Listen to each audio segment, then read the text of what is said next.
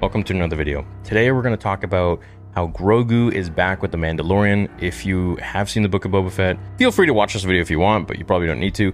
For those who are new to Star Wars and the Mandalorian and don't really watch any of the other shows, or maybe even haven't even seen any of the other Star Wars movies, I highly recommend you do. But if you haven't, and you're confused why Grogu is now with the Mandalorian, it's because he went back with him in the Book of Boba Fett. So my thoughts about this are that it's a big mistake. I don't know why Lucsafilm would do something like this. I don't know why Disney would choose to do something like this.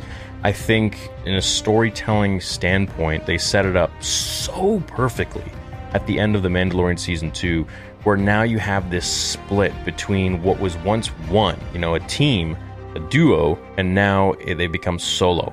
And Grogu has gone off to learn Jedi training with Luke, and Mando has gone off to do his own thing. And I think that is what made the end of the season so cool, so great, so climactic, and so emotional.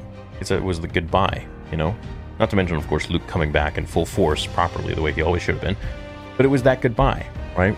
You got that very emotional music, and Mando takes off his helmet, and, it was a nice moment. I think it would have done so much more for their character development if Mando was off doing his own thing, Grogu was off doing his own thing, and whether Grogu wants to become a Jedi or doesn't, in the end, he could have the same exact decision that he had in the Book of Boba Fett, where he chooses the Beskar armor over Yoda's lightsaber, and Luke takes him back to the Mando. But it could have been done in a bit of a different way, and they could have stretched it out longer.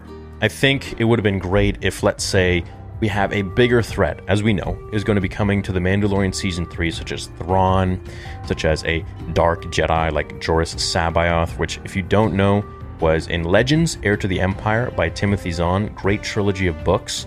And this takes place after Return of the Jedi. There was a dark Jedi clone named Joruus C'baoth. Absolutely insane, powerful guy. Ends up fighting Luke Skywalker. And they could create someone like that in The Mandalorian Season 3, where I believe that would create a big need for the Mandalorian to find himself and to have motivation to continue. And let's say it's halfway through the show or near the end of the show where he doesn't really have that feeling inside of him to fight anymore. He's worried about the child. He doesn't know where the child is.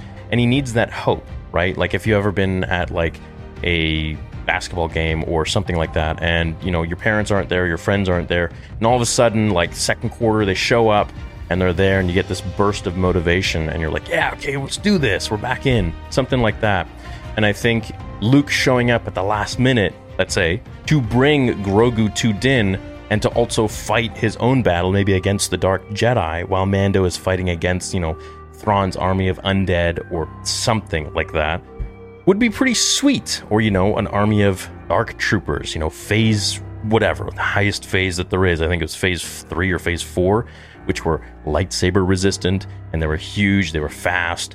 I don't think the ones we saw in Mandalorian Season 2 were the final phase, because Luke was just slicing through them like butter, right, with his lightsaber. So I think something like that would be pretty cool, and then we could get like segments and fight moments of, Din doing his own thing, Grogu coming in using the Force and what he's learned from Luke, even though now at the end he chooses to be with Mando.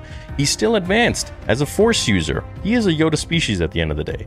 And then Luke is doing his own thing, he's kicking butt. And then we got maybe like Ahsoka comes in, or we got, like Fennec Shand or Boba or whatever, or somebody else who maybe is a new character that comes in with Mando, and they're all doing their own battle on the battlefield. Thrawn comes in, whatever. It could be super sweet. Got ships flying up overhead, maybe, the New Republic flying, helping the boys. Something like that, and I think would be really cool and really climactic, and it could be a really emotional scene at the end. But now this time it's kind of just like, well, okay, maybe they thought people wouldn't be watching The Mandalorian Season 3 as much if Grogu wasn't in it the whole way through. And that's kind of my fear of why they did this, is that, for ratings. And I understand, but at the end of the day, you want to tell the story. So I don't know why they would choose that ending with Season 2 and then go off and completely change it so quickly. You can change it, but just take a little more time. Let the characters develop a little bit more. And, on their own. And I think that's something that would have been really beneficial to the story, to the arc, the character arc, and everything. Now, moving forwards, I think a final battle scene with all of the Mandalorians, like we saw in the trailer, it seems like they all want to come together and unify all of the different sects, would be cool, the different factions. And if there was a final massive battle, like Carson Teva says, there's something rising, and it's not going to be good. Now, this could be Moff Gideon's people, it could be the First Order, it could be Snoke, it could be a dark rogue Jedi or a dark Force user or something. I'm not going to say Sith, because we don't have any, and if they want to interject one or whatever, they could, but I don't think it would make much sense. It could be a clone of someone, which we know is very difficult to clone Force-sensitive beings, so they could do a lot of different things. We could have a lot of big bads. I don't know necessarily who would be. I do think Bo-Katan is going to be an antagonist in this show. We do know she wants the Darksaber. We do know Mando has it. But if you remember, in the trailer, he didn't have it anywhere. Like, it wasn't on his belt, nothing. So, or in the picture of the poster or anything like that. So it's like, what happened to, where is it? If they wanted it there, it would have been there, So I don't know what's going on with that. So I think she's going to be an antagonist. She's going to want to take the Darksaber. She's going to try to fight him to rule Mandalore, to rule the people. And it's going to be kind of weird because he doesn't care for that. And he doesn't want to fight her. But is he going to have to? So she could be like a mini bad guy. And then there will be an overarching bad dude that comes in who's just like monstrous. Like a Thanos kind of thing. And I think that's the route they're taking, as they're going a little bit Marvel. And in the end, they're going to have everybody meet up, right? Like, we're getting an Ahsoka show. We'll get like, I don't know if we'll get a Luke show, but we could get like a Luke and a, Jedi Order kind of thing. We were going to get Rangers of the Republic, which is going to be Gina Carano, which I wish she was still in the show. It's going to be really unfortunate to see how they deal with her character. No matter what they say, it's not going to make any sense. We're all going to know that they canceled her, and it's really unfortunate in that sense because she was really a good character, and I think she played her part really well, and I like Gina Carano. So it sucks that she's not in the show, but we're gonna have to wait and see what they do and what they say regarding her character going forwards. Like, Grief Karga is gonna be like, yeah, she like just isn't around anymore, or she took off. So like, fans are gonna be pissed, dude. I'll be pissed. I'll say something about it. So it's not gonna be good.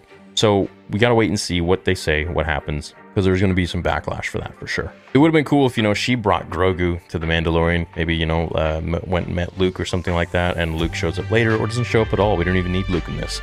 But it would be neat to, of course, see him, as always, get the band back together, so to speak, kind of like this new band. And it would have been really fun to see Baby Yoda, to see Grogu with Yoda's lightsaber, just like going nuts, going ham on people. The lightsaber.